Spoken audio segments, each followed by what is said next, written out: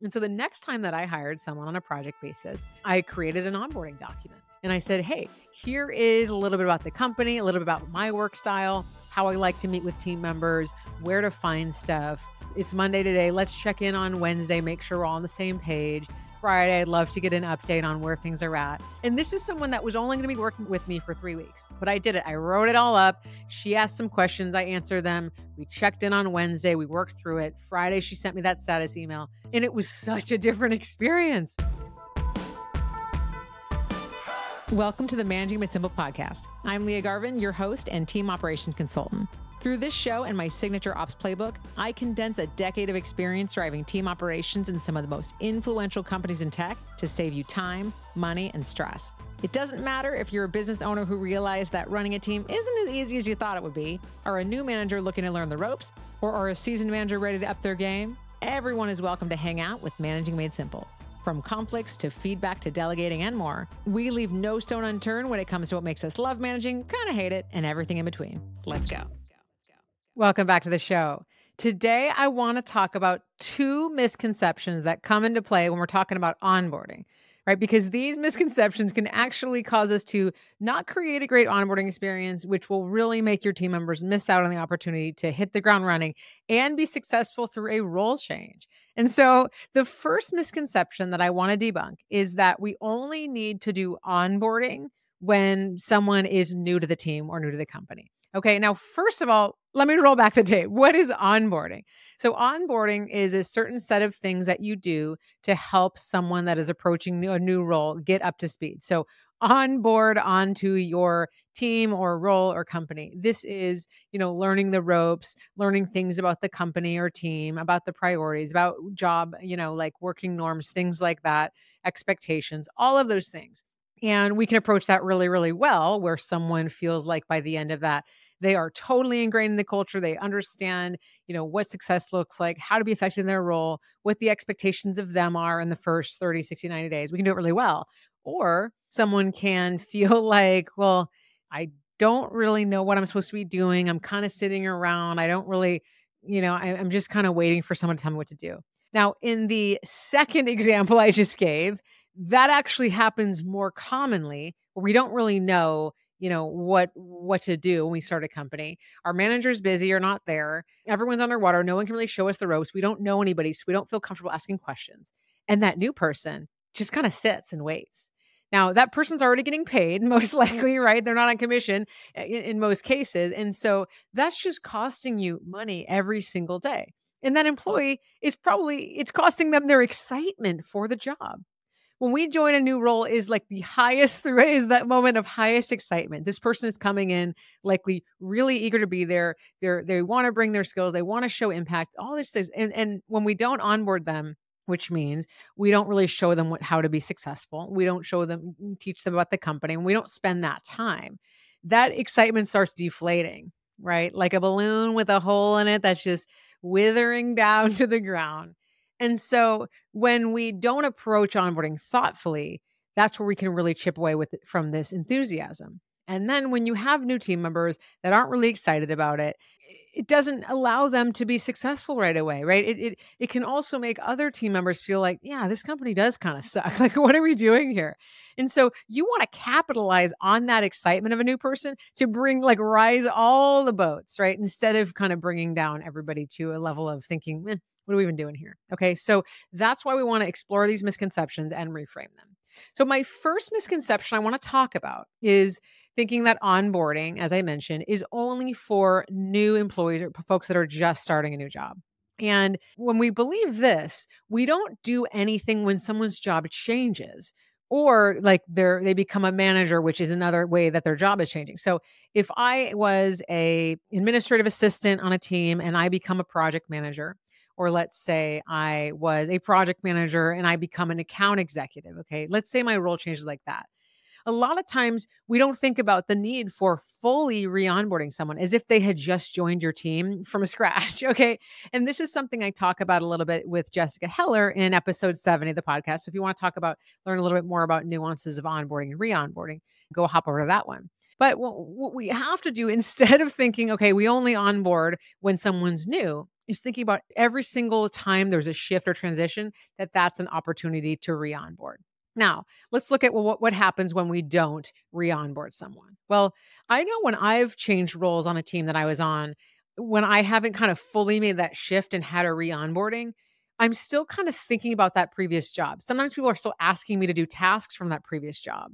And I've seen this come up a lot for folks that have moved out of maybe an administrative assistant job and into a project manager, project coordinator, is people still look at them as that other job. They're going to them for the same things. They're asking them for help with things that are more administrative.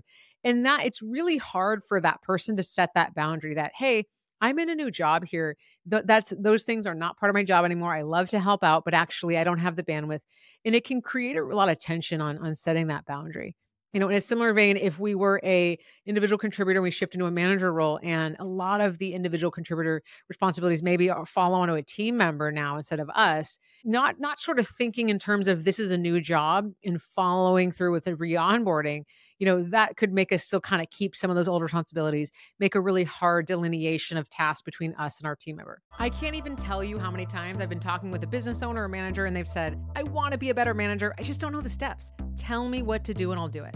And frankly, I've felt that way too, even when I had been managing people for a while, because this stuff is hard and it changes all the time. So the last time someone asked me for the steps, I made a cheat sheet. Head to leahgarvin.com/scorecard for 20 things you can do this month to be a better manager. This is literally your tell me what to do and I'll do it steps to motivate your team and get better results. There's no time like the present. Grab the scorecard or write freaking now. leahgarvin.com/scorecard. So instead of kind of thinking, okay, that's only for new, as a manager, as a leader, as a business owner, thinking about what is that process for re-onboarding a new team member, having a conversation about what are the changes in roles and responsibilities. How do we want to let go of the previous work? How do we want to really mark this transition with the broader team so that folks aren't coming to you for the old responsibilities, things like that. And then putting something into place that really clearly makes that shift. Because when we do that, instead of someone kind of like having a leg on either side of the fence and they're feeling like in a game of tug of war, that person can fully feel like, yes, I'm in this new role, this thing that I'm excited about. They can hit the ground running. They can start delivering impact there without, again, feeling like they're being pulled in different directions. Because when we're pulled in different directions, we can't operate at our best. We can't deliver our best results. We can't produce the, impact that we sought out to do. If we were being promoted, or into a manager, we might be really needed to do the new responsibilities. And it's kind of costing the rest of the team that we're still falling into some of the old patterns we were before. So we really want to make this big shift. Now, the second misconception that we can run into with onboarding is thinking about onboarding as it's only for full-time employees. It's only something that we do when people are going to be here for the long haul. Now, why is this a problem? Well, because anybody working with us in our team, whether it's for a 1 or 2 week project basis or 6 months or working on, part-time, whoever is going to be interfacing with our company or team, they have to understand the ropes of the team, the working norms, what success looks like, what are our priorities, right? All of these areas that I talk about in the Ops Playbook that we map out for how an effective team is run, everybody has to understand what those are. So if we don't give some kind of, even if it's a more consolidated or accelerated onboarding experience to folks that are just joining your company for a brief amount of time, if we skip over that, we haven't had a conversation to set expectations. That person doesn't know what success looks like. And you got to think about it. Every single person, no matter what they're doing, they want to be successful. They're joining your team. They're working with your business because they want to do good work. We got to believe that, right? Otherwise, what's the point? And so knowing that, we want to create the conditions that that person can be most effective. And I will tell you, I have hired virtual assistants or someone to work on a project basis and not done that onboarding and just send an email being like, hey, here's the Google Drive folder. I have this. Here's this document here. Can you put together this thing? And I did not get the results that I was hoping for. And whose fault is that? It's my fault. Okay. And I was disappointed and I was frustrated. I thought, I don't want to hire people, see how much effort it is, right? All the things that we think about. But the facts are, I didn't do the onboarding. I didn't sit down with that person and say, hey, I know we're going to jam on this project for 2 weeks. Let's talk about where all the files are, how I like to review things, when I'd like to see an update, here's all the brand materials, whatever. I didn't set expectations around, work, around updates, around, when I want to be brought in the loop, communication norms, none of it. And then when I didn't get the results I wanted, that was on me. Okay. So that is why we want to think about anytime anyone's going to be interfacing with the team or the company, there needs to be some kind of onboarding. And again, it can be lightweight if it's for something that's, it could be a meeting like I just described where you kind of talk about the ropes and kind of open the door up for that. It could be creating a document, it could be creating a checklist of a process. But we want to do something because then, right, if I take that same story, because I did course correct. And so the next time that I hired someone on a project basis, I created an onboarding document. And I said, hey, here is a little bit about the company, a little bit about my work style, how I like to meet with team members, where to find stuff. It's Monday today. Let's check in on Wednesday, make sure we're all on the same page. Friday, I'd love to get an update on where things are at. And this is someone that was only going to be working with me for 3 weeks. But I did it. I wrote it all up. She asked some questions. I answered them. We checked in on Wednesday. We worked through it. Friday, she sent me that status email.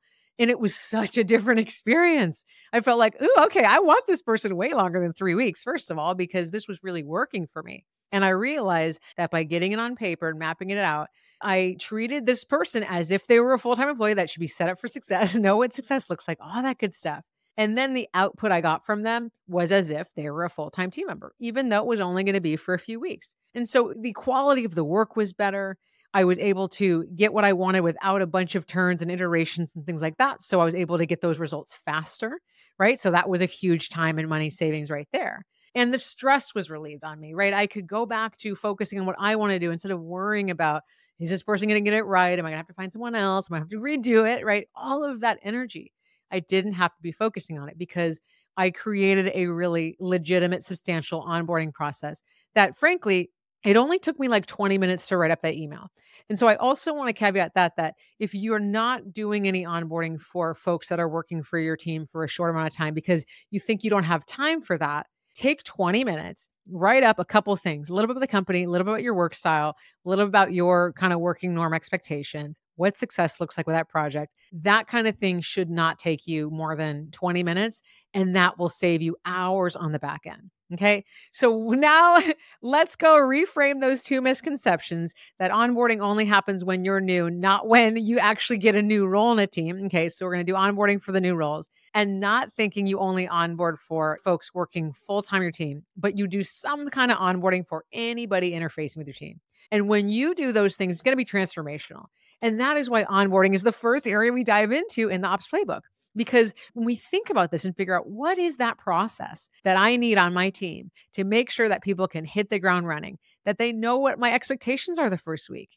Am I just going to be here as a sponge absorbing things, meeting with people? Or am I expected to, by the end of week 1, have been really cranking out results? Whatever you want to see, you got to spell it out. What does it look like after a few weeks? How do you actually gauge that someone has really understood what the job is about? Maybe there's an assessment. Maybe you have a check-in. A lot of teams I work with, we set up a 90-day kind of checkpoint, see how things are going. Okay. That's why we spell all this out because, being able to make sure it's clear and consistent for every single person is going to continue to elevate the quality of work on your team.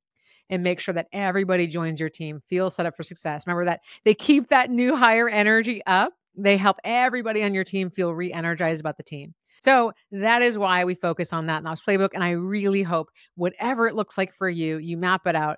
How can all team members, regardless of if it's brand new, or they're working there full time or only a few weeks, how can they be set up for success from the beginning? See you next time. That's all I have for today. Thank you so much for tuning in to the Managing Made Simple podcast, where my goal is to demystify the job of people management so that together we can make the workplace somewhere everyone can thrive. With that said, let's spread the word. If you love this episode, please pass it along to someone who might benefit from it. See you next time.